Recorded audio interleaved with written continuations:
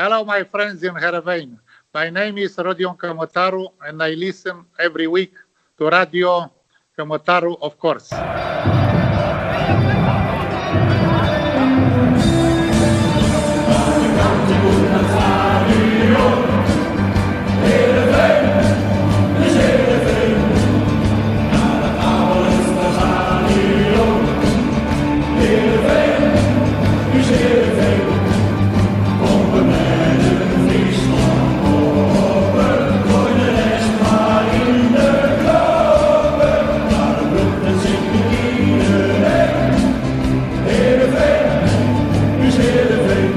Goedemorgen, middag of avond. Welkom bij Radio Kamotaru, de enige echte supporterspodcast over SC Heerenveen. Terwijl de winterse transferperiode alweer hard in zicht komt, wordt met de week duidelijker dat ons team schreeuwt om aanvallende impulsen. Daarom maken wij weer eens een uitzending die in het teken staat van de scouting. Mijn naam is Hielke Biemond en ik krijg vandaag weer gezelschap van twee eeuwige talenten. Frank Benen en Redmer Wijnsma. Welkom heren. Dankjewel Hielke. Ja. Wij zijn echt gescout door jou ook vooral. Ja. Dat was eigenlijk andersom, was dat toch? Jullie hebben mij gescout. Ja, wij zijn de aanstichters van deze vreselijke podcast. Ja, dat is ook zo, ja. Dat is ook eigenlijk wel zo, ja. Ja, en toen hebben jullie wij hebben onszelf gescout. Ja, precies. Ja. Dat is ook knap. Maar houden jullie de moed een beetje erin, mannen? Of valt het steeds zwaarder om een podcast te maken over Heerenveen? Nou ja, als je 5-6 wedstrijden op rij niet wint, is het elke maand nog wel eventjes... Dan zeg je nou, we hebben hele leuke wedstrijden gevoetbald tegen Ajax en tegen Utrecht en tegen Vitesse. Maar dat wou ik net zeggen. Dan hoop je toch dat je tegen NEC dat goede voetbal ook even laat zien. En dan is het wel vind ik een teleurstelling hoe dat zaterdagavond ging. Klopt. Maar dat was niet de vraag. De vraag was, houden we het na deze armoedzaaierige periode nog een beetje vol? Ja, zeker wel. We hebben alleen maar leuke gasten, we hebben alleen maar leuke onderwerpen, we hebben leuke wedstrijden gezien. Tuurlijk vind ik het nog leuk. Dit is een makkie. Mooi. Onze speciale gast van vandaag is een oude bekende. Deze Brabander kwam in 2014 op aanraden van niemand minder dan Foppe de Haan naar onze club als internationaal scout. In die hoedanigheid was hij betrokken bij de komst van onder andere Arbezenelli en Sidera Ejuke naar het Abel Enstra stadion. 2 jaar geleden vertrok hij naar NAC Breda om daar hoofdscout te worden en dachten we hem kwijt te zijn. Maar goed, die functie kwam door het pensioen van Karel Brandsma nu vrij bij Heerenveen en daar was hij weer. Snel weer terug. Dus we zijn blij om hem weer te begroeten in het Abel Enstra stadion. En ook voor het eerst in onze podcast. Van harte welkom, Peter Maas. En het welbekende applaus is hij weer. Welkom Peter. Hoe is dat? Ja, want... Terug in Friesland. Nou, voelt als thuiskomen. Dus dat is een goed teken. Ja. Ben je ook thuis? Woon je ook in Friesland nu? Of... Part-time. Ik woon voor de helft in het pittoreske Tjarda. Oh ja. Oh, schitterend. In de bossen. Daar word ik goed verzorgd. En voor de helft woon ik nog steeds in het zuiden. Ja. Oké. En waar liggen jouw roots dan? Mijn roots liggen in Roosendaal. Ja. RBC. Ja. Is dat een aanrader, Roosendaal? Is dat iets waar we eens een keer via TripAdvisor een weekendje weg naartoe moeten boeken? Dan moet je wel een hele goede gids hebben. Hebben we die nu? Peter Maas. Daar kun je me bellen. Dat is uitstekend. Hey, ik vroeg mij nog af, Peter, hoe Foppe eigenlijk bij jou terecht kwam als Brabander. Ja, wij zijn ook aan elkaar gekoppeld in 2011. Toen er een avontuur van Foppe in de Pacific was. Oh ja. En daar waren daar was een toernooi, de Pacific Games. En daar moesten we voorbereiden. En zo zijn we gaan samenwerken en elkaar leren kennen. En hoe zijn jullie toen? Ja, maar hoe zijn jullie? Waarom mocht jij wel mee en ik niet bijvoorbeeld? Wat was jouw rol? Ik weet niet wat verder jouw competenties zijn. Weinig, daar hebben we het een andere keer over. Ja. Jullie weten dat beter, maar via de coach betaald voetbal werden we aan elkaar gekoppeld. Dus, en in dit geval, ik aan Foppe, want ik was ondersteunend aan Foppe. Ja. Ben je dan eigenlijk ook een trainer, Peter? Ja, ik was 20 jaar ben ik trainer geweest. Bij RBC ben ik begonnen natuurlijk. In het einde van mijn trainerscarrière kwam Foppe dan op het pad en zo hebben we elkaar leren kennen. Maar vanuit mijn hoedanigheid als trainer ben ik daar als assistent van Foppe meegegaan. Ja. Gaaf hoor. Ik heb dat boek hierover. Dat is echt schitterend. Met die boot naar die uitwedstrijden en zo. Op die gekke eilanden daar. En mooi. Maar je hebt er niemand gescout, dat niet? Nee, dat net niet. Nee. Dat was een andere hoedanigheid en andere targets niveau. hadden we daar. Ja, ander niveau. Maar wel prachtig. Dat boek is echt een aanrader. Bondscoach voor 4 weken, 2 weken, wat was het? Ja, Foppe was er 4 weken en ik samen met Etienne Stomp, keeperstrainer uit Drachten, waren we er 5 weken van tevoren al om het voor te bereiden. Ja. Mooi. Nou, het end heeft ergens toe geleid. Want we hebben er een scout bij uit Brabant. Dus dat is mooi toch? Hoe het leven kan lopen. Zo is het. Hey, normaal gesproken gaan we in het eerste deel van onze uitzending altijd over de wedstrijd praten. Maar aangezien jij heel druk bent en op een gegeven moment straks ook weer weg moet voor andere afspraken op het gebied van scouting, waar wij natuurlijk alle voorrang voor willen geven, gaan we eerst met jou het tweede deel doen. Over de scouting. Het hangt er natuurlijk wel een beetje vanaf. Als je een concrete afspraak met een nieuwe aanwinst hebt, dan geven we je vrij af. Straks. Ja, dat is logisch. Zo niet, moeten we het er nog even over hebben. Ik heb het lijstje met spitsen al klaar liggen voor jullie. Nou, super. Super. Okay. Mail maar even. Ja. Zwart op wit, hè? Ja, altijd. Nou, dan beginnen wij met de paas maar door vraag van onze vorige gast, traditiegetrouw, Arne van der Meer. Die vraagt, heb jij al een Finse Ghanese spits op de radar? Ja, kijk, we hebben een hoop spitsen op de radar. En natuurlijk mag ik daar geen concretere uitspraken over doen. Maar wat leidend is dat het kwaliteitsspitsen zijn. En dat ze mogelijk haalbaar zijn. Ja. En net de betere, die zijn iets duurder, laten we eerlijk zijn. Maar we zitten er ruim in. En net als van de zomer, toen we met een redelijke selectie aan spitsen zaten, zal kwaliteit en haalbaarheid leidend zijn hierin. En of ze nou uit Finland komen of... hij doelde op een spits van Fulham, Terry Al-Ablaid, zeg ik dat goed? Ja. Maar goed. Ja, dat was de tip van Redmer vorige week. Vandaar dat hij zo genoemd wordt. Ja. Maar de tips van Redmer, die moet je niet altijd volgen hoor. Dus nee, dat is zeker waar. Maar goed, ik ben wel benieuwd. Ken je hem? Ja, van Fulham. En kijk, in die zin is het prima. Altijd als er tips komen, zullen ze worden nagetrokken. Dus Redmer, dankjewel voor je voorwerk. Ja.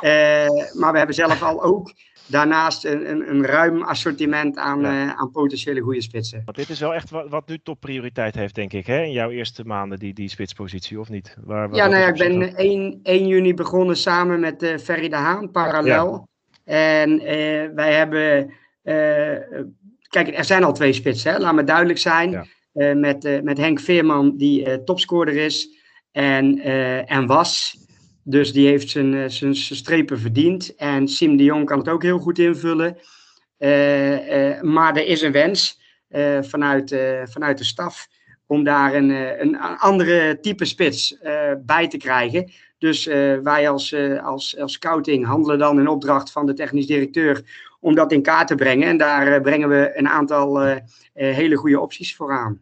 En wat voor type spits is dan op dit moment waar jij voor het pad wordt teruggestuurd, Peter? Ja. Wat moet die anders hebben dan Henk Veerman? Wat moet Henk Veerman of Siem de Jong niet hebben? Ja, dat is een hele goeie. Dat zijn elementen inderdaad misschien wel die de andere spitsen niet hebben. Dat klopt. Hij moet sowieso scorend vermogen hebben. Moet sowieso variatie in zijn spel hebben. Moet sowieso in het druk zetten kunnen meedoen. Nou, dat is nogal wat, hè? Want vaak je moet spitsen ook, en dat wil ik wel ook voor Henk opnemen en ook voor Siem opnemen. Spitsen hebben elementen in zich waarbij ze zich kunnen onderscheiden. En geen enkele zal alle elementen, bijvoorbeeld die ik net al noemde, zomaar bij zich hebben. Dus je moet het ook een beetje laten voor wat het is. Alleen de elementen die ik net noem, die zijn wel de basis om meer variatie aan de huidige selectie te kunnen bieden. Ja. Dus die komt er wel. Maar ja, ik geef de voorzet en Ferry de Haan kopt ze in, hè? Ja. Dat is ergens wel lekker natuurlijk, hè? Dat je gewoon mag roepen en dingen aandragen en een ander mag het afhandelen. Lekker eten bestellen en een ander moet afrekenen. Nee, werkt het niet zo? Nee. Zo voelt dat niet hoor. Ik voel volledige verantwoordelijkheid Snap ik wel. in alles wat ik als onderdeel van het technische team eigenlijk van Heerenveen doe. En ik weet donders goed hoe moeilijk het is om bepaalde targets zeg maar uiteindelijk over de streep te trekken. Ook gezien de middelen die er zijn. Maar ik ben wel heel hoopvol gestemd. Ja. Zowel de staf als de scouting als de technisch directeur denkt over hetzelfde profiel na en praat er ook met elkaar over. Dus dan zal er zeker iets vruchtbaars uit gaan komen. Ja. Als er Ferry de Haan die zei volgens mij bij de laatste zomertransferwindow, we hebben 10 tot 15 spitsen benaderd of in het vizier gehad. Als er geen één kan komen, is dat ook een teleurstelling voor jou? Je bedoelt van de zomer of komende winter? Nee, afgelopen zomer zei Ferry Haan dat ze ongeveer 10 tot 15 spitsen hebben benaderd of in het vizier hebben gehad. Ja. Maar is het dan ook voor jou een teleurstelling dat er niet één is weten binnen te halen? Is dat voor een teleurstelling voor een scout? Van nou, dan je geeft toch namen aan. En om wat voor reden dan ook, financiële redenen of gewoon simpelweg andere keuzes van een spits. Is het dan ook een teleurstelling voor je? Op het moment dat je iemand scout die niet kan komen. Ja, dat is tweeledig. Aan de ene kant, op gevoelsgebied is dat zo. Want je hebt er tijd en energie in gestoken met het scoutingsteam. Je gelooft erin. Hè? Je ziet het echt als een versterking voor de selectie. Aan de andere kant, professioneel gezien, is part of the game. Ja. En ik bedoel, met de technische manager, in dit geval Ferry de Haan, praat je heel open over die opties. En je wordt ook in het proces meegenomen in hoeverre iets wel of niet gaat lukken en waar we zijn. Dus dan heb je ook wel begrip voor de context. Ja. Hey, en onze luisteraars vinden het machtig interessant altijd, hè, die scouting. Want dat is iets, dat spreekt tot de verbeelding een beetje. Dat zoeken naar spelers. En ja, dat is niet gek, we zijn allemaal een beetje scouts. Precies. Ja, nee, daarom. Dus er komen ook heel veel vragen voor je binnen. En onder meer Nico Stokman wilde al weten, klopt het dat Nicolas Maatsen uit zijn koker komt bij Peter Maas? En wat vindt hij van hem tot nu toe? Oké, nou heel even kort. Redmer die gooit er nog één tussendoor. We zijn allemaal een beetje scout. Ja. Ooit kwam Graziano Pelle naar Feyenoord omdat hij de zoon van Ronald Koeman op het strand was tegengekomen. Ja. Dus ik vind ook, we zijn allemaal scouts. En ik vind ook dat iedereen die bij Heerenveen, ik krijg ook van mensen van alle geledingen van de organisatie van Heerenveen, maar ook soms van mensen omheen tips. En die worden ook zeer serieus genomen en gecheckt. Als het gaat om Maatsen. Er zit wel een kleine geschiedenis aan. Ben je op het strand tegengekomen of niet? Nee, in de kroeg. Nee. Matze was... Ik kwam zaterdagavond altijd heel veel spelers tegen die meer doelpunten kunnen maken als Henk Veerman, beweren ze altijd. Ja. Ze altijd rond 11:00 ongeveer. Ja, dan kan iedereen van alles, hè? Ja. Dat geloof ik. Nee, Matze die was in de winterwindow van 2019... was die eerlijk gezegd bij NAC al op het veld om te testen medisch. En door omstandigheden werd de laatste klap niet gemaakt in het afronden van die transfer. Toen was hij 19. Want die volgde wel een tijdje in mijn Heerenveen-tijd van 2014 tot 2019 in de jeugdteams van Midtjylland. Mm-hmm. Dus die was in beeld en dat was een bijna iets. Contact blijven houden. En toen we met Ferry in die drukke zomermaanden de situatie hadden van Joey, dat hij eigenlijk elk moment kon gaan. Mm-hmm. En vaak is het zo dat bij het sluiten van de markt alsnog vaak een deal gedaan wordt. Dat had ook met Joey gekunnen. Toen hadden we de discussie van, zullen we niet alvast een middenvelder toevoegen met playmaking kwaliteiten, mocht Joey toch gaan, wat reëel had kunnen zijn. En dat we dat in ieder geval opvangen intern. En toen Ferry kende Matze ook. Dus ik vanuit de scouting. Dus samen hebben we toen gedacht van dit is wel een optie waardoor we en sterker worden met Joey, maar ook eventueel een vangnet hebben mocht Joey gaan. Dus dat was een prettige bijkomstigheid. Ja. Dus het antwoord is ja. Ja, maar ik vind het is altijd teamwork, want het is niet zo dat je iets aandraagt en dat het gelijk overgenomen kan worden. Dat is, en het gaat niet alleen om het aspect van het voetbaltechnische. Het is ook wie is de persoon die binnenkomt. Hoe zit die qua menselijke waarde in elkaar. En uiteindelijk moet er een afweging ook economisch gemaakt worden. En dat was bij Mats in ieder geval een gunstige voor de club. Een goede aankoop. Zeker. Heel blij mee. Ja, toch? Zonder meer. Ik wel. Frank, waar ben je stil? Nee, ja, waar ben je stil? Ik was even aan het nadenken hoe we het noemden. Het was Madsen One Touch. Dus wij vonden dat hij heel erg goed direct kon voetballen.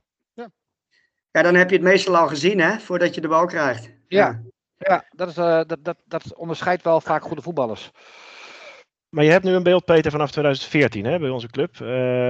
Luisteraars zijn ook benieuwd naar de ontwikkeling van de scouting. Want daar hoor je ook wel eens wat kritische geluiden over, dat het er slechter voor zou staan dan vroeger. Dat is een beetje een rode draad in die vragen. Van, hoe verhoudt de scouting zich nu tot die bijvoorbeeld van 10 jaar geleden? Waarin zijn wij blijven hangen? Wat kan er beter? En is het beeld correct dat bijvoorbeeld Heerenveen amper scouts meer in dienst heeft, vraagt Daniel Bokma, terwijl bijvoorbeeld Groningen er veel meer zou hebben. Kun jij daar iets over zeggen nu je weer terug bent? Hoe hangt de vlag erbij in ons stadion? Nou, allereerst kan ik niet over Groningen oordelen, zal ik ook niet doen. Van Heerenveen, nou, dat is natuurlijk een realiteit dat ik daar vanaf 2014 al was. Het is anders. Er wordt nu eigenlijk in de cyclus gewerkt van er komen tips. Er worden op data gecheckt. Dus daar hebben we bepaalde screeningsmethoden voor, waar Karel Brandsma in gespecialiseerd is. Mm-hmm. We gaan met videoscouting aan de slag om die data te checken. En als die 2 lichten op groen staan, dan gaan we live scouten. Dus zo hopen we in de logistiek, hopen we eigenlijk meer tijd en geld dan vroeger, te winnen. Maar laat me wel benadrukken dat de live scouting altijd leidend is uiteindelijk. Want met de live scouting zie je het voetbalgedrag van de speler. Je ziet het sociale gedrag van de speler als lid van een team.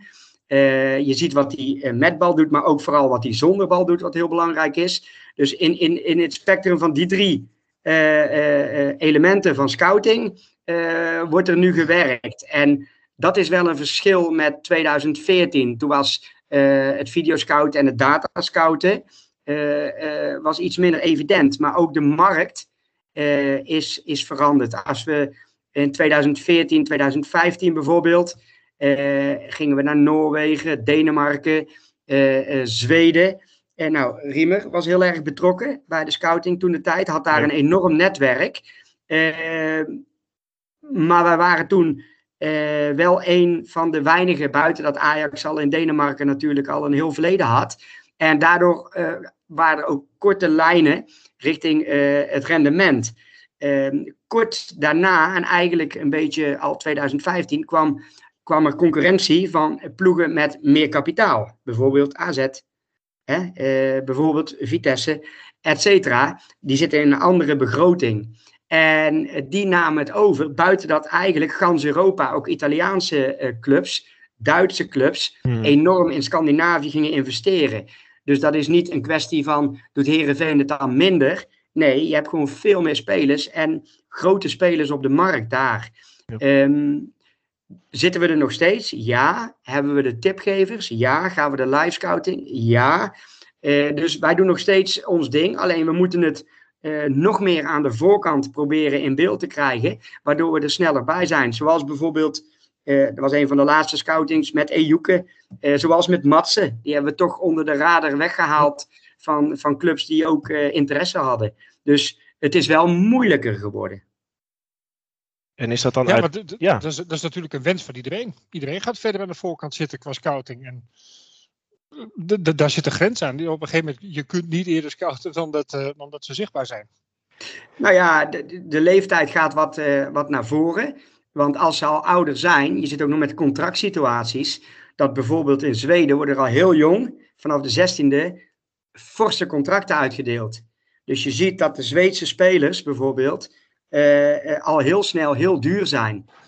Denemarken, we weten allemaal dat de Jensens van deze wereld, en die werden allemaal voor 3 miljoen door Ajax al op een hele jonge leeftijd weggehaald. Nou, daar moeten wij niet aan denken. Aan de andere kant denk ik dat we Ejuke op tijd hebben weggehaald. We hebben Madsen op tijd weggehaald. We hebben nu weer wat targets. Ja, we blijven daar creatief in. Alleen die markt is dus wat lastiger geworden. Maar hoe staat de scouting bij ons er dan voor? Is dat uit luxe dat wij dat op deze manier doen? Of is dat meer uit financiële noodzaak dat we nu het hebben omgekeerd, die manier van scouten? Dat je gewoon minder mensen hoeft te betalen die daar voor je relevant zijn? Nee, dat is eigenlijk gelijk gebleven. Want als ik terugkijk naar die jaren, omdat je de vergelijking maakt in je eerste vraag.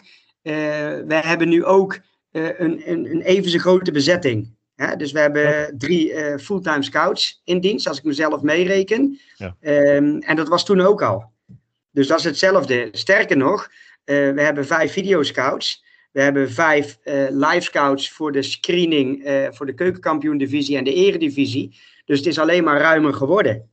Alleen wat ga jij nu doen om dat te verbeteren? Want jij bent nu natuurlijk zelf hoofdscout. Dus jij gaat nu je eigen stempel daarop drukken. Neem ik aan. Hoe ga je dat doen? Nou ja, zeker. Nou ja, je wil er nog meer naar maatwerk toe. Hè?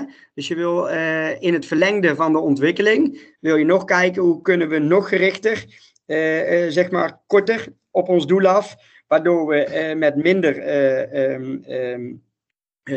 kosten toch sneller kunnen handelen. Hè? Je wil spelers als eerste zien en je wil ze als eerste spreken. Dus dan moet je er kort op zitten. Dus wat we hebben gedaan intussen in overleg met Ferry en Karel Brandsma, wat je net memoreerde, die al met een soort prepensioen nog steeds aanwezig is, maar deze zomer definitief met pensioen gaat, hebben we gekeken, kunnen wij in die landen vaste mensen zetten, die daar de zaken screenen, waardoor we ook, als daar ontwikkelingen zijn rond spelers, dat voor kunnen zijn. En dat is eigenlijk een stukje maatwerk wat we nu hebben ingezet. En dat hebben we niet alleen in Scandinavië, maar dat hebben we bijvoorbeeld ook in Midden-Europa al weggezet op die manier. Oké. Klinkt gunstig. Nou, dat zijn al ontwikkelingen dan inderdaad. Ja. Want dan wordt de scouting behoorlijk uitgebreid op die manier, denk ik. Qua persoon. Ja, dat is dan zowel in de diepte, want als je daar mensen hebt die zeg maar de bovenste jeugd, de bovenbouw van de jeugd goed kennen, en de talenten die snel doorstromen, want daar praat je dan over. Want je probeert vooral jonge spelers natuurlijk onze kant op te halen. Ook voor het verdienmodel. Dan is het wel handig dat aan mensen de ontwikkelingen die daar afspelen heel tijdig in kaart hebben. En dan kun je vanaf afstand, kun je dat in het huidige werkveld, kun je dat niet meer bestieren. Dus dan moet je mensen ter plekke hebben. Ja. Er valt me ook op dat we veel in Nederland zitten nu weer. Met Van Beek, met Bakker. Is dat ook bewust of is dat meer toeval, die lijn? Of is dat ook iets wat jij inzet? Dat je zegt, je kunt best ook iemand bij Emmen weghalen, een Nederlandse jongen, zeg maar, in plaats van een talent uit Amerika. Van Beek en Bakker is toch niet echt scouten? Klinkt dat gek? Dat zijn toch jongens die al die kennen wij hebben, die kennen wij allemaal en die hebben zich bewezen, zeg maar wel op een bepaald niveau al. Is toch nog steeds scout, hè? Ik wil, je hoeft toch misschien heb ik bij scouten altijd die nieuwe speler die je nog niet kent, die je verrast en zulke dingen, zeg maar. Volgens mij je kunt scouten op potentie, maar je kunt ook scouten op nog niet aanwezige vaardigheden. Goeie, allebei waar. Van Ewijk. Het is natuurlijk zo dat je de posities Sven van Beek en Nick Bakker zijn natuurlijk centrale verdedigers. En dan is het wel handig dat in de communicatie dat je daar soms Nederlandse spelers hebt. Dan is het ook handig dat je daar spelers hebt die al meerdere veldslagen in hun carrière hebben gestreden. Waardoor zij eigenlijk jonge spelers, die we heel graag natuurlijk zich willen laten ontwikkelen, waardoor die ook een beetje ruggengraat krijgen vanuit het centrum. En dat is wel een bewuste keuze geweest sinds eigenlijk we deze zomer begonnen zijn. En dat is ook echt een stokpaardje eerlijk gezegd van Ferry. Ja. Om daar ervaren geslepen kerels te ja, en ook wel bij voorkeur de Nederlandse taalmachtig. Ja. Nou, ik vind het ook leuk. Ik heb dit jaar al regelmatig naar het opstellingspapiertje zitten kijken. Dus daar verdwijnt veel Nederlandse jongens. En dat kunnen we niet allemaal zeggen in de Eredivisie. Ja. Dat doen we wel goed. Gebruik je ook spelletjes? Vraagt Jeroen van Wijk. Zoals een voetbalmanager waar veel data in zit. Als je zegt we zijn toch veel met data bezig voordat we spelers gaan bekijken. Om spelers alvast een beetje in beeld te krijgen. Of is dat een gekke vraag van hem? Nee, wel in de periferie daarvan. We hebben een eigen datasysteem met een soort matrix-achtig model. Waar we de data geobjectiveerd krijgen. Waardoor je ook gericht kunt kijken zonder dat daar zeg maar al waardeoordelen van mensen in zitten. Ja. Dus vervolgens via de videoscouten wordt het al persoonlijker. En met de live scouting dan is het uiteindelijk wat het oog ziet. Daaromheen krijgen we ook tips. Zelfs van mensen die ook voetbalmanager spelen. Ja. En dat wil ik niet bagatelliseren. Want de moderne generatie, zeg maar twintigers. Die zijn daar zo handig mee en die weten zoveel. Dat moet je ook niet uitvlakken. Alleen, je moet wel in eigen hand hebben de professionele lijnen van datascouting, videoscouting, live scouting. Alleen in de periferie, net als tips, kan er daar best wel eens wat nuttigs uitkomen. Maar dat is ook gewoon echt waar. Ik bedoel, het zijn niet alleen de begin 20ers, ik ben zelf begin 40. Maar ik dacht dat je... Ja, dat zie je niet aan mijn baard. Het is de eerste baardgroei. Ik zag het niet, maar jouw baardje compenseert. Ik heb het al wel vaak verteld. Vroeger speelde ik altijd Championship Manager, dag in dag uit, de hele nachten door. En dan kwam ik met mensen als Albeck, Feirine, Kim Kelsterem, Kennedy Bakircioglu op de proppen voordat iemand er ooit van gehoord had. En dat was dan nog, ik deed dan de Jip en Janneke versie, dus wat ik deed was echt niet zo bijzonder. Maar tegenwoordig, daar is echt veel meer uit te halen. Dan moeten wij toch maar eens een bakje koffie drinken. Lijkt me een heel goed idee. Albeck, daar teken ik voor. Ja, dat snap ik wel. Ja, ik ook. Peter, hoe is het nou om hoofdscout te zijn voor jouzelf? Want je komt ontzettend enthousiast over. Is het ook echt een leuke baan? Want je was natuurlijk onderdeel van de scouting, nu ben je de baas. Hoe vind je dat? Nou kijk, ik heb natuurlijk in de zomer van 2019 de keuze gemaakt om hoofdscouting bij een andere club te gaan worden. En dat kon omdat ik die ambitie had. En die kon op dat moment bij Sportclub Heerenveen niet direct vervuld worden. Nee. En ik zat er natuurlijk al 5 jaar, dus op een gegeven moment ga je dan wel je ambitie ook achterna. Ik vond dat heel prettig. Ik sta ook heel erg achter die keuze, omdat ik daar heel veel geleerd heb in Breda. En nu ik terug ben, heb ik dat ook heel bewust gedaan. En het voelt gewoon heel goed aan. Ik doe het graag. Ik zie mezelf niet echt als een baas, maar ik vind het prettig om het scoutingsteam aan te sturen. Ik heb gigantisch veel steun van Karel, die in een adviseursrol zit nu. Zowel naar de technische manager, naar Ferry, als naar mij. En het voelt voor mij heel natuurlijk aan. Dus ik vind het prima. En ik voel meer verantwoordelijkheid dan druk daarin. Ik vind het gewoon... Ik ben eigenlijk 24/7 bezig met gedachten om de selectie te verbeteren met opties. En dat gaat me gewoon natuurlijk af eigenlijk. Ja. We hadden het erover vooraf. Hè? Jij komt uit Brabant, ik kom uit het westen van het land. Heerenveen heeft toch een bepaald aanzien in het land altijd. Ook als de scoutingsclub van Nederland, lange tijd. Wat ga jij doen om dat weer te herstellen? Of is dat gewoon niet meer reëel met het geld dat wij nu hebben? Nee. Die sympathie. De erkenning voor het unieke van Heerenveen, die zit er nog steeds. Overal waar je komt in het land. Alleen, natuurlijk de prestaties in de jaren 90 en begin 2000. En dat je eigenlijk het gewoon vond dat je bij de eerste 5 eindigde, zou ik het zo zeggen. Ja, dat is anders. Maar als je in het stadion bent, en gelukkig is het meer gevuld de laatste tijd weer dan zeg maar een paar jaar geleden.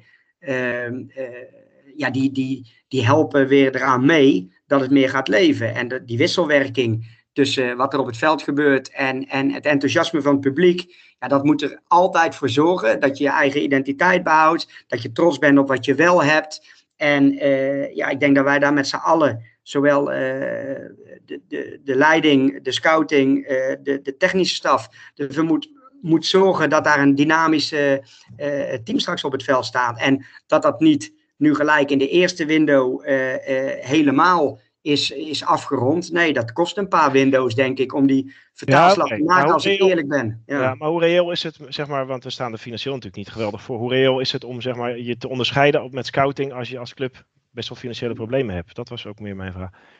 Ja, nou ja, goed. Te onderscheiden, je moet steeds creatief zijn. En dat is ook wel, dat is lastig, maar dat is niet onrealistisch.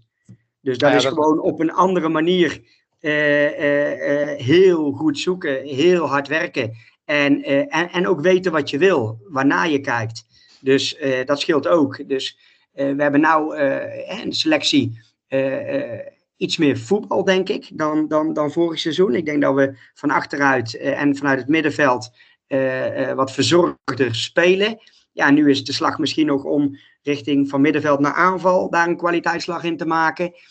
Met bepaalde types. En toch verdedigend stabiel te blijven. Dus ja, dat weet je, dat je dat soort spelers zoekt. Nou, dan is het gewoon goed kijken in de profielen wie daarbij horen. En nou ja, goed. Ik heb daar wel vertrouwen in dat er altijd genoeg spelers blijven die graag voor Heerenveen willen spelen binnen bepaalde voorwaarden. En anders maar niet. Snap je? Nee. Alleen als het maar herkenbaar wordt. Zo is het. Ja, en anders maar niet, dan ga je maar lekker naar Groningen. Ja, ja, precies. Ja, maar dat is wel zo, hè. Je moet ook gewoon trots zijn op ons, om in ons mooi shirt te voetballen, toch? Niet iedereen mag ons embleem kussen. Niet vergeten dat, ook bijvoorbeeld als ik in Breda was en daar met kopstukken samenwerkte of praten uit de Bredaanse, uit de NAC-geschiedenis. Ja, die praat alleen maar volop over Heerenveen. En het enige wat je dan moet doen is natuurlijk kwaliteit koppelen, potentie. Hè? In ons geval, dat is wel realistisch, Hielke. Ja. Dat er misschien jonge spelers, zoals bijvoorbeeld Stefanovic, laten we benoemen. Daar zie je de potentie aan af. Dat je die de tijd geeft om door te ontwikkelen, maar wel met een herkenbare X-factor als het ware. Dat er iets extra's in zit. En als je dan als team groeiend kunt zijn door daaraan hard te werken, ja, dan denk ik dat zich gaat uitbetalen. Ja, mooi. Ik word wel enthousiast, eerlijk gezegd. Ja, ik ook. Ja, in dit soort gesprekken hoop je gewoon dat de supporter gerustgesteld wordt. Ja, dat heb ik al een beetje, ja. Ja, heb ik ook, ja. Ja, maar ik heb het bij Peter. Maar ik had het ook bij Karel. Ik heb me niet heel erg zorgen gemaakt om de scouting. Niks ten nadele van Karel, inderdaad. Dat zeker niet. Maar gewoon leuk om te horen hoe dit achter de schermen gaat, toch? Dat is, nee, zeer eens, absoluut. Maar jij hebt een manier om gasten ook wat persoonlijker nog te leren kennen, behalve hun vakgebied. Hè? Ja, meestal ga ik dan gewoon een biertje met ze drinken. Maar ja. Dus tegenwoordig wordt het gewoon heel lastig. En dat gaat ook steeds lastiger worden misschien wel. Dus wat we dan doen is, we gooien gewoon 10 lukrake stellingen in de microfoon. En dan hopen we op een ja of een nee van de gast. Dus Peter, het is heel simpel. Je zegt gewoon ja of nee op het moment dat de stelling afgelopen is. Ik zal mijn best doen. Mooi. Nou, komt-ie. De ideale voetballer bestaat. Ja. Mandarijntjes uitdelen met Sint Maarten staat gelijk aan kindermishandeling. Die sla ik over. Nou joh. Ja, wat slaat dat op? En dat slaat ook nergens op, maar het hoeft ook niet helemaal ergens over te slaan. Scouten is leuker dan coachen. Oef.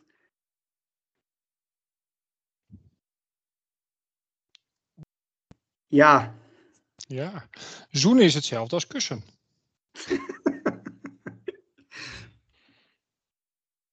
Nee. Er is maar één betere scout dan ik en dat is een Riemer.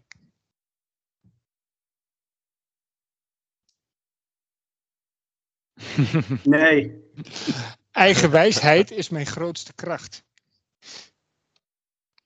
Nee. We naderen een nieuwe lockdown.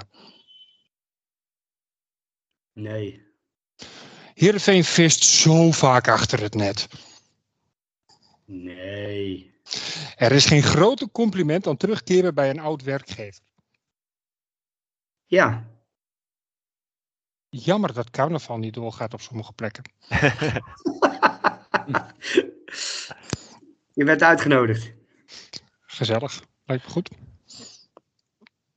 Frank. Ja, jongen. Wat zat je te peinzen? Nee, ik zat eventjes weer naar al die hersenkronkels van jou te luisteren. Ik vond ze wel weer bijzonder. Ja, er moet het afwisseling in zitten, hè? Ja. Nee, oké, ik zal Peter nog een vraag stellen. Welke... Riemer dat was een grotere, geen grotere scout. Zo was de vraagstelling toch, Redmer, of niet? Nee, de stelling was, er is maar 1 betere scout dan ik en dat is Riemer. Ja, er zitten veel scherpe puntjes aan die stelling. Kijk Frank, ik zal je het gras voor de voeten wegmaaien. Er zijn waarschijnlijk verscheidene scouts beter dan mij. Maar ik ben een aardige scout. En de toevalligheid leert dat ik in de leer ben geweest bij Riemer. Op het moment dat ik begon bij Heerenveen.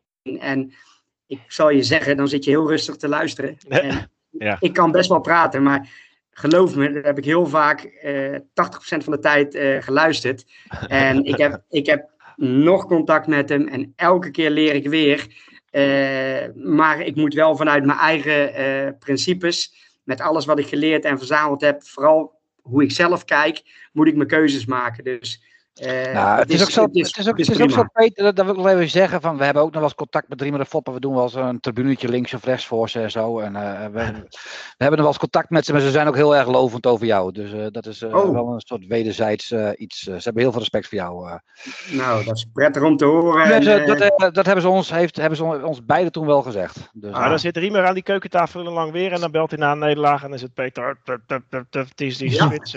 Ja, daar kijk ik van langs. Ja, maar hoe is dat voor jou werken? Want ik kan me ook voorstellen dat zij... Ik kan het me soms wel voorstellen dat zij als een bedreiging worden gezien door nieuwe mensen. Nee. Omdat ze natuurlijk zoveel weten en zoveel vinden. Nee, kijk, weet je, wat Riemer tegen mij zegt, dat zegt hij ook tegen jullie. Of dat zegt hij in elk medium als ze het erom vragen. Of hij zegt het in het informele. Hij heeft toch recht van spreken. Ja, nee. Ja, hij heeft duizenden dingen bijzonder goed gedaan voor de club. Hij heeft ook fouten gemaakt, zal hij wel niet toegeven. Maar het is gewoon Redmer is een encyclopedie en dat is Riemer ook. Alleen het mooie is van hoe ouder Riemer en Foppen worden, hoe meer ze tot de kern komen. Ja. Dus als Foppen, die zag ik vandaag nog op stadion, als die iets zegt, heel kort, elke klap is raak. Daar kun je alleen maar je goed mee doen. En als we het niet met elkaar eens zijn, en dat is zeker met Riemer, dan worden de discussies pittig en soms best wel fel. En daarna ga je weer uit elkaar en de volgende keer ontmoet je elkaar weer en dan praat je er weer over. Maar met één doel, en dat is bij Riemer extreem, om de club beter te maken. En diegene die heb ik meegekregen. Ik zal je 1 anekdote vertellen.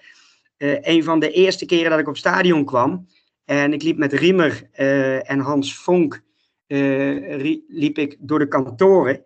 Toen zei hij, zie je die mensen, die leven ervan hoe goed jij je werk doet. Ja.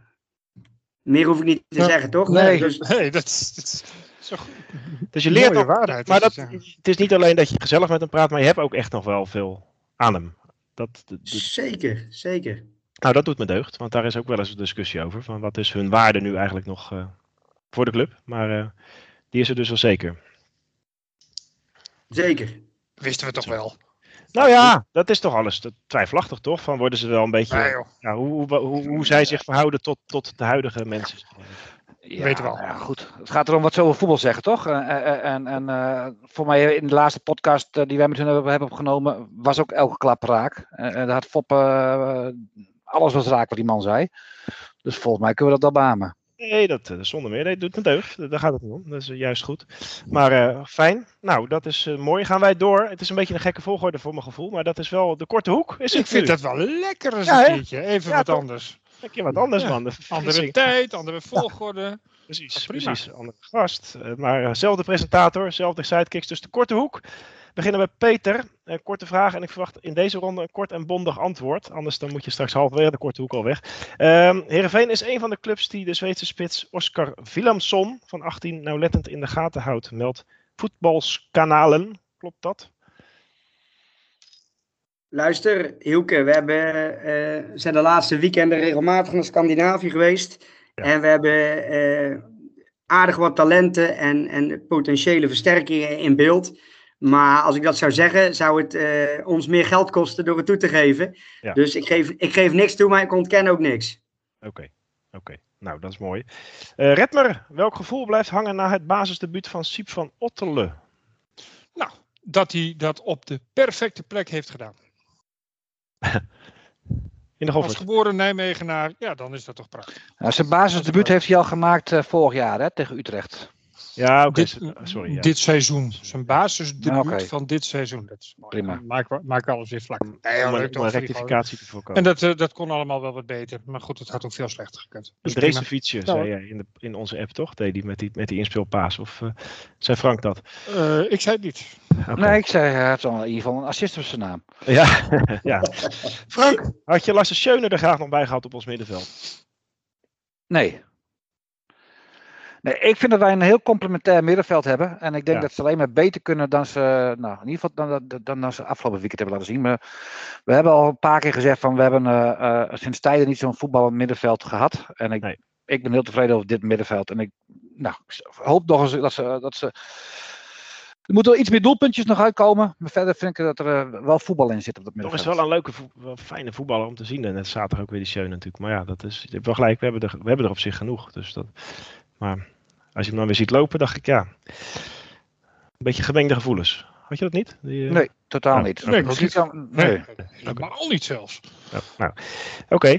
Ik heb er geen verstand van, dat blijkt. Peter, Milan van Ewijk is toch afgevallen bij Jong Oranje. Over talenten gesproken. Begrijp je dat? Ja, dan moet je kijken wat ze wel voor keuzes maken. Dus, nou goed. Wie is dat? Wie is de andere keuze? Ik weet het echt niet. Ik eerlijk gezegd ook niet. Dat heb ik even gemist. Is Rens niet... Dat kan wel, ja. Maar kijk, weet je, Milan is snel gekomen. Is van degradatievoetbal bij ADO... is die bij Heerenveen heel fris van start gegaan... met heel veel power en goede elementen... Heb ook wel eens natuurlijk een foutje gemaakt, wat hoort bij de ontwikkeling. Dat deed Dumfries ook toen die kwam.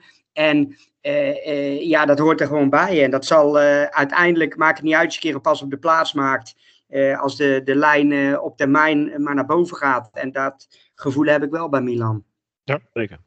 Het moet ook niet gelijk allemaal meezitten, denk ik wel eens. Nee, want dan vorm je ook geen karakter. Hè? En hij heeft natuurlijk al wat meegemaakt door vanuit Feyenoord Jeugd nog amateurs. Hè? Excelsior Maasluis. Dus ook daar is de parallel met Denzel weer aanwezig. Ja. En doe maar. Ik denk dat karakter is meer dan 50% van het talent. En dat zit bij Milan wel snor. Ja, want dan nog één vraag hierover aan jou. Jij bent ook betrokken geweest bij de komst van Dumfries destijds, volgens mij. Als ik het goed heb. Er wordt vaak gezegd, een vergelijking gemaakt tussen die twee. Zie jij die ook? Ja, wel en niet. Ik denk dat Milan in het 1-tegen-1 verdedigen nog sterker is. Ja. Misschien de uitvoering van de eindpaas, als het gaat om een assist, dat Dumfries al verder was toen. Ja. Maar goed, ze hebben beide, Milan is Milan, Dumfries is Dumfries. Was overigens ook wel leuk met de scouting van Dumfries. Op een gegeven moment moet je een eindscouting doen. Hè? Dan moet er een keuze gemaakt worden. Dan zijn de rapporten binnen van meerdere personen binnen de organisatie. En ik ging met Gerald Sibon gingen we naar Rotterdam om Denzel definitief te zeggen wel of niet eigenlijk. Daar kwam het eigenlijk op neer. En het was Sparta PSV. Ja. En Denzel stond tegen Ramselaar. Die natuurlijk nooit linksbuiten is, maar dus altijd naar binnen ging. En Jetro Willems was linksback die er elke keer overheen ging. En Siem de Jong stond op 10 bij PSV. En die ging af en toe ook nog in die zone lopen en dan wegtrekken. Waardoor Denzel eigenlijk in de draaimolen zat. Ja. Nou, die werd de eerste 20 minuten helemaal weggespeeld. Dus Simon, die zei al tegen me van, nou ja, we hebben het wel gezien, hè? Nog even blijven. En vervolgens begon Denzel boos te worden en met de handen en voeten op de kenmerkende manier te corrigeren. Hij begon mensen om hem heen weg te zetten. En na een half uur had hij balans, verdedigend. En de tweede helft knalde hier een balbezit overheen. Dus we hebben daar nog wel smakelijk over gelachen, achteraf ook. Ja. Over dit feit, hoe het kan gaan. Ja, mooi. Nou, en goed dat hij kwam. Daar zijn we je dankbaar voor, nog steeds. Nou ja, nee, dat was ook niet mijn werk, hè, voor de duidelijkheid. Dat hebben alle betrokken mensen van Heerenveen, die zijn dan daar natuurlijk verantwoordelijk voor. Maar Milan, nogmaals, met karakter zit snor, met snelheid, explosiviteit zit snor. Het gaat nog om verfijning en dat komt gewoon met de tijd. Ja. Redmer, over een oud talent gesproken. Wout Vaas is opgeroepen voor de Belgische nationale ploeg. Wij kennen hem vooral als Fout Waas destijds. Fout Waas, wat zeg je daarvan? Nou, hij was niet zo gelukkig bij ons. Maar ik vond het wel een echte verdediger. Met een goede body, zat een goede kop op. Sokjes wat half. Ik keek wel graag naar hem. Tot hij eigenlijk gewoon een beetje van de zenuwen of zo. Ja, dat weet ik niet. Onbesuist. Ja, maar er zat wel wat indigo's, hè. Nou ja, dat komt er nu uit. Dat was misschien allemaal wat te vroeg. Of hij was wat te jong, dat weet ik niet. Maar ik vond het wel een mooie verdediger om naar te kijken. Dus ik vind het leuk dat hij zo ver geschopt heeft. En de Belgische selectie haal je niet zomaar. Zit echt wel, daar loopt wel wat. Ja, mooi. Frank, wat kun je ons tenslotte in een halve minuut of iets langer uit de oude doos vertellen over mijn favoriet van destijds, Giorgio Samaras? Nou ja. Halve minuut. Halve minuut. Ja, Peter vertelde al dat de zoon van Koeman toen Pelle tegenkwam op het strand. Nou, ja. Jan de Jonge die ging uit eten in Emmen bij een Grieks restaurant. En die Griekse restauranteigenaar die zei: daar loopt de Ovi Kreta, toch een hele jonge grote voetballer. Ja. En dat was de Giorgio Samaras. Dus op aanraden van een Grieks restauranthouder is Samaras hier een testwedstrijd komen spelen tegen Emmen. En daar maakte hij dusdanig veel indruk met zijn fysiek en zijn doelgerichtheid. Alleen er moest nog heel veel aan geslepen worden. En dat heeft Foppen uiteindelijk ook gedaan. Een halve minuut zit erop trouwens. En in 2002 maakte hij zijn debuut. En uiteindelijk is hij naar Manchester City. Heeft hij een fantastische carrière gehad. En heeft Heerenveen er iets van 7,5 miljoen aan verdiend. Dus dankzij een Grieks restauranthouder. Ja. Dus, en dankzij Jan de Jonge dan ook. En Jan de Jonge natuurlijk die tip serieus nam. Want zo zien we weer, elke tip moet je serieus nemen. Zeker. Maar zo zien we, je moet ook een beetje geluk hebben soms. Dat is een van de sierlijkste spelers die we hebben gehad volgens mij. Ja. Toch? Ja. Die mooie goal vanaf de achterlijn tegen Groningen. Ja, tegen NAC. Die sleepbeweging. Oh ja. Tegen NAC ook, ja. Tegen Rob Penders. Ja, daar slaapt hij nog steeds slecht van. Ja, het was een grillige jongen, maar wel echt een fantastische speler. Ja, vader is nog jeugdtrainer geweest toen ook nog. Ja. Ik denk dat we toen toch ook wel soms echt hele grote talenten hadden. Als je die nu erbij zou zetten, denk ik wel eens dan zou je echt niet weten wat je ziet. Ik vind het Hadden we er toen maar meer van genoten. We hebben hier in Heerenveen een Grieks restaurant, een Argentijns restaurant, een Italiaans restaurant. Dus ik denk dat Peter begon uit eten deze restaurant. We moeten ze allemaal maar eens gaan bezoeken. Ja. Precies. Brengt ons, Peter, blijf vooral nog even zitten als je nog tijd hebt. En anders ga gerust weg. Maar brengt ons bij minder goed nieuws. Namelijk een 1-1 gelijkspel bij NEC. Ja. Jij zei al eventjes, Peter, de verdediging staat goed, het middenveld staat goed, maar de aansluiting naar de aanval kan beter, als ik het even vrij citeer. Is dat ook het grote probleem van deze ploeg? Het aanvallende kwaliteit of de manier waarop de aanval functioneert in ieder geval? Ik was het wel eens met wat Brugink in de rust ook zei over Veerman. Dat je wel meer van hem mag verwachten. Henk. Meer meedoen in het spel, meer aanspeelbaar zijn. Zo'n grote kerel moet toch echt een verdediger pijn doen. Hij is altijd een stap te laat in mijn beleving. En hij loert dan op die balletjes die achter de verdediging vallen. En die viel de eerste helft ook heel mooi achter. En die bal nam hij ook geweldig. Maar het is in mijn beleving gewoon te weinig wat hij brengt in zo'n eerste helft. En dan, dat geeft hij later zelf ook wel toe. Maar ik denk, dat gebeurt hem wel heel erg vaak, vind ik. Vonden jullie de laatste tijd ook meer een team zonder Henk en zonder Joey, Redmer? Ogen? Oeh, dat is heel stellig. Nee, dat weet ik niet. Dat hangt van de wedstrijd af. Dat hangt van... tegen Vitesse bijvoorbeeld. Nee, dat klopt. Maar toen kreeg je ook een hele vreemde wedstrijd. Toen stonden we met 11 man eigenlijk ook wat te schutteren. En met 10 man, toen er een andere teamgeist vereist werd het ogenschijnlijk beter. Ik weet niet of dat met de aanwezigheid van die twee jongens te maken heeft. Nee, maar ik zat erover na te denken van waarom oogt het nou soms zo, weet je, soms wat weinig als een team in dit soort wedstrijden ook. Heeft dat te maken met hun of is dat meer gewoon toeval? Ik hoop op toeval. Ja. Nou ja, ze zaten er gewoon niet lekker in. Dat kon je ook al zien hoe Haliljevic gelijk de kleedkamer in liep. Ja. Die heeft het ook even de laatste weken niet.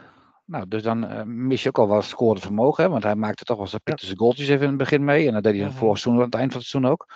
Ja. Nou ja, het is je aanvoerder. Ja. En, die gaat er op een manier af dat je zegt, nou, die is allesbehalve tevreden. En is dat kan over zijn eigen spel zijn, wat terecht zou zijn. Maar ook gewoon over het spel wat we zelf op de mat hebben gelegd. Want je hebt laten zien dat je beter kan voetballen. Ja. Maar dat mag toch? Op een gegeven moment is het wel zo. Als je zo goed. Maar goed, we hebben zo goed lopen voetballen afgelopen weken. Dan moet je het ook een keer vertalen tegen een tegenstander als NEC. Moet je daar gewoon wel de punten gaan pakken. Als jij onder die echte subtop wil gaan eindigen. Dan moet je toch ook van zulke ploegen gewoon winnen. En dan kun je wel zeggen, het mag wel eens. Maar we moeten gewoon een wedstrijd van NEC en Promovendus. Dan moet je op een gegeven moment gewoon winnen. Als het allemaal zo makkelijk uit te tekenen was, dan konden we überhaupt wel stoppen. Nee, oké, maar het gaat er. Ik mis dan.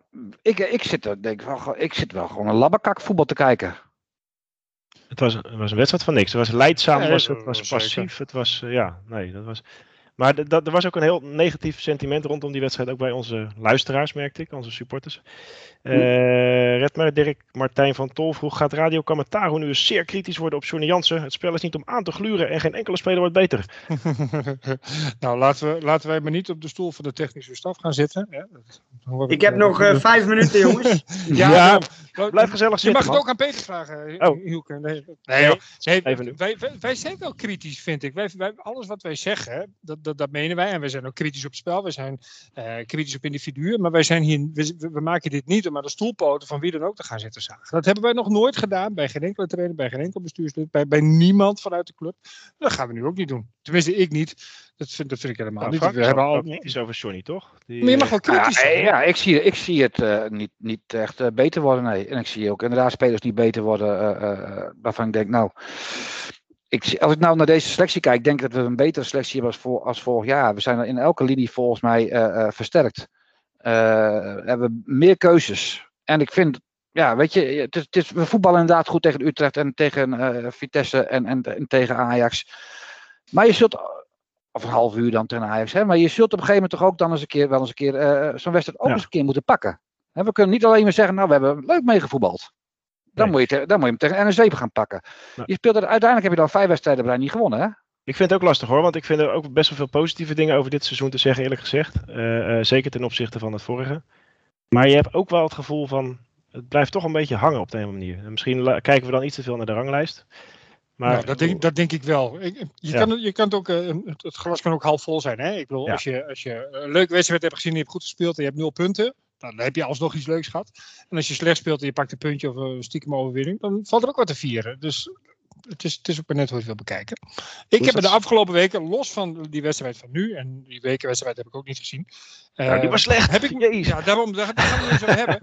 Maar ik heb me de afgelopen weken wel vermaakt. En ik kijk liever naar dat soort dingen dan we er uiteindelijk toch afgaan. Want je kan niet zeggen, op basis van dit seizoen, gewoon gemiddeld genomen, dat we er op achteruit zijn gegaan qua spelersmateriaal en qua voetbal. Ik vind het oprecht leuker en beter.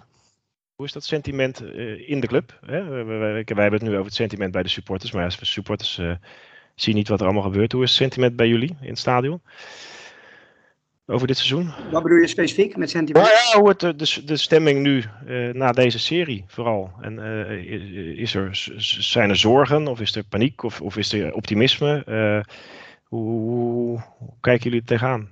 Nou ja, wat al eerder gezegd is, zowel door jullie delen wij intern ook. Dat het vorig jaar hebben we ook in de eindfase ook nog een hoop competitiewedstrijden gezien. Er wordt nu verzorgder gevoetbald. Ja. Dus daar heeft de staf ook een hand in. Hè? Laten we duidelijk zijn. Er is meer variatie, er zijn meer opties. Eigenlijk wat jullie zeggen, dat delen we ook. Aan de andere kant kijk je naar de ranglijst en weet je als je 2 keer wint, dat je in 1 keer het gevoel hebt dat je nummer 7 staat. Ja. En dat voelt een stuk prettiger dan dat je nu een tijdje niet wint. Dus dat heeft iedereen. Dat heeft de scouting, dat heeft de staf, dat hebben de mensen van de jeugd. Zo gaat dat nou eenmaal in een voetbalclub. En ik ben ervan overtuigd dat de potentie er is om dat ten goede te keren. Ja. Ja, we gaan nu niet in paniek raken van een verschil van een paar puntjes. Zeker niet. Ja, precies. En, daar pleit ik voor. Kom op, man. Er valt nog veel te winnen. En je moet sowieso eigenlijk tot januari naar die ranglijst kijken. Je moet gewoon lekker gaan voetballen en kijken wat Schipstrand. Komt echt wel goed hoor. Met dit vlak voordat je vertrekt, wie vond jij de Kamataruaan van de week in Nijmegen? Nou ja, daar heb ik over nagedacht. Want jullie hadden van tevoren gevraagd. En dat is wel in het verlengde van de wedstrijd. Ik kom toch uit bij Xavier Maus. Ja. De reden is dat het eerste gedeelte van de wedstrijd, dat Heerenveen toch wel wat slordig was en in de verdrukking zat soms, met corners heel veel moeite had. Toen was het hopen dat je geen doelpunt zou tegenkrijgen in die fase. Ja. En Xavier Maus, dat was allemaal een beetje, het zag er niet altijd even lekker uit ook met de corners niet. Daar hoeven we niet omheen te draaien. Daarna herpakte Heerenveen zich en ja, Xavier was daar eigenlijk wel een exponent van. Die heeft een paar hele mooie reddingen verricht. Zeer goede reflexen op de lijn. En ja, ik vond dat toch wel knap hoe hij zich herstelde. Dus als ik dan kijk naar de rest, is er niemand echt uitblinker geweest. Laten we eerlijk zijn, daar was de wedstrijd niet voor. Die kon je in vorige wedstrijden makkelijker duiden. Dus ik vond Xavier uiteindelijk 1 goal geslikt hebben. Toch belangrijk om het punt dan uiteindelijk wel over de streep te trekken. Dank je. Helemaal mee eens. Jij, succes met je volgende afspraak dan. Gaan wij nog even afmaken? Zit hij te wachten? Kom je zo nog even terug in dit gesprek? Nee, kom je zo nog even in dit gesprek terug om te zeggen wie je een handtekeningetje hebt laten zetten? Je kunt hem ook inbellen hier. Dat mag ook. Nee, ik heb wat appjes gestuurd van dat we even wat uitstellen. Dus ik denk, als jullie nog een hele prangend iets hebben, ik vind het goed zo. En ik wil jullie ook bedanken. En ik wil me benadrukken dat we alleen maar vooruit kunnen gaan. En daar zijn we hard aan het werk. Hartstikke leuk om je gesproken te hebben en kennis gemaakt te hebben. Peter, wat is je vluchtnummer? We hebben contact. Groetjes. Fijne avond, hè? Fijne avond. Hoi. Redmer. Wie vond jij de uitblinker in dit spektakel? De uitblinker in dit spektakel? Nou ja, dat is poeh. Als oprechte fan zeg ik Maatsen. Ja. Nicolaas Maatsen. En al is het alleen maar omdat ik dat gewoon een mooie voetballer vind om naar te kijken. Ja. Dat kan voor mij al genoeg reden zijn om hem te nomineren. Niemand blonk uit. Ik hoop dat Maus deze verkiezing gaat winnen deze week. Dat verdient hij. En ik hoop dat Maatsen nummer 2 wordt. Frank? Ik ga ook van Maus. Ik kan niet iemand anders bedenken dan. Nee, dat is helemaal niet wat jij. Maar dit is competitievervalsing. Dat maakt me helemaal niet uit. Weet je wat jij vindt? We mogen niet over de slechte resultaten praten. We mogen niet. Dan ga ik gewoon. Ik blijf gewoon bij Maus. We mogen prima over de. Wij moeten positief blijven en alles. We mogen ook wel eens een keer gewoon de roze olifant in de kamer noemen. Het loopt voor geen meter. We pakken geen punten, we pakken geen resultaten. Het voetbal is bij vlagen tegen subtoppers beter. Daar trekken we ons kennelijk aan op. Maar verder is het gewoon 5 wedstrijden op rij, geen overwinning. En dat is niet de eerste keer dat we zo'n serie neerzetten. Dat klopt.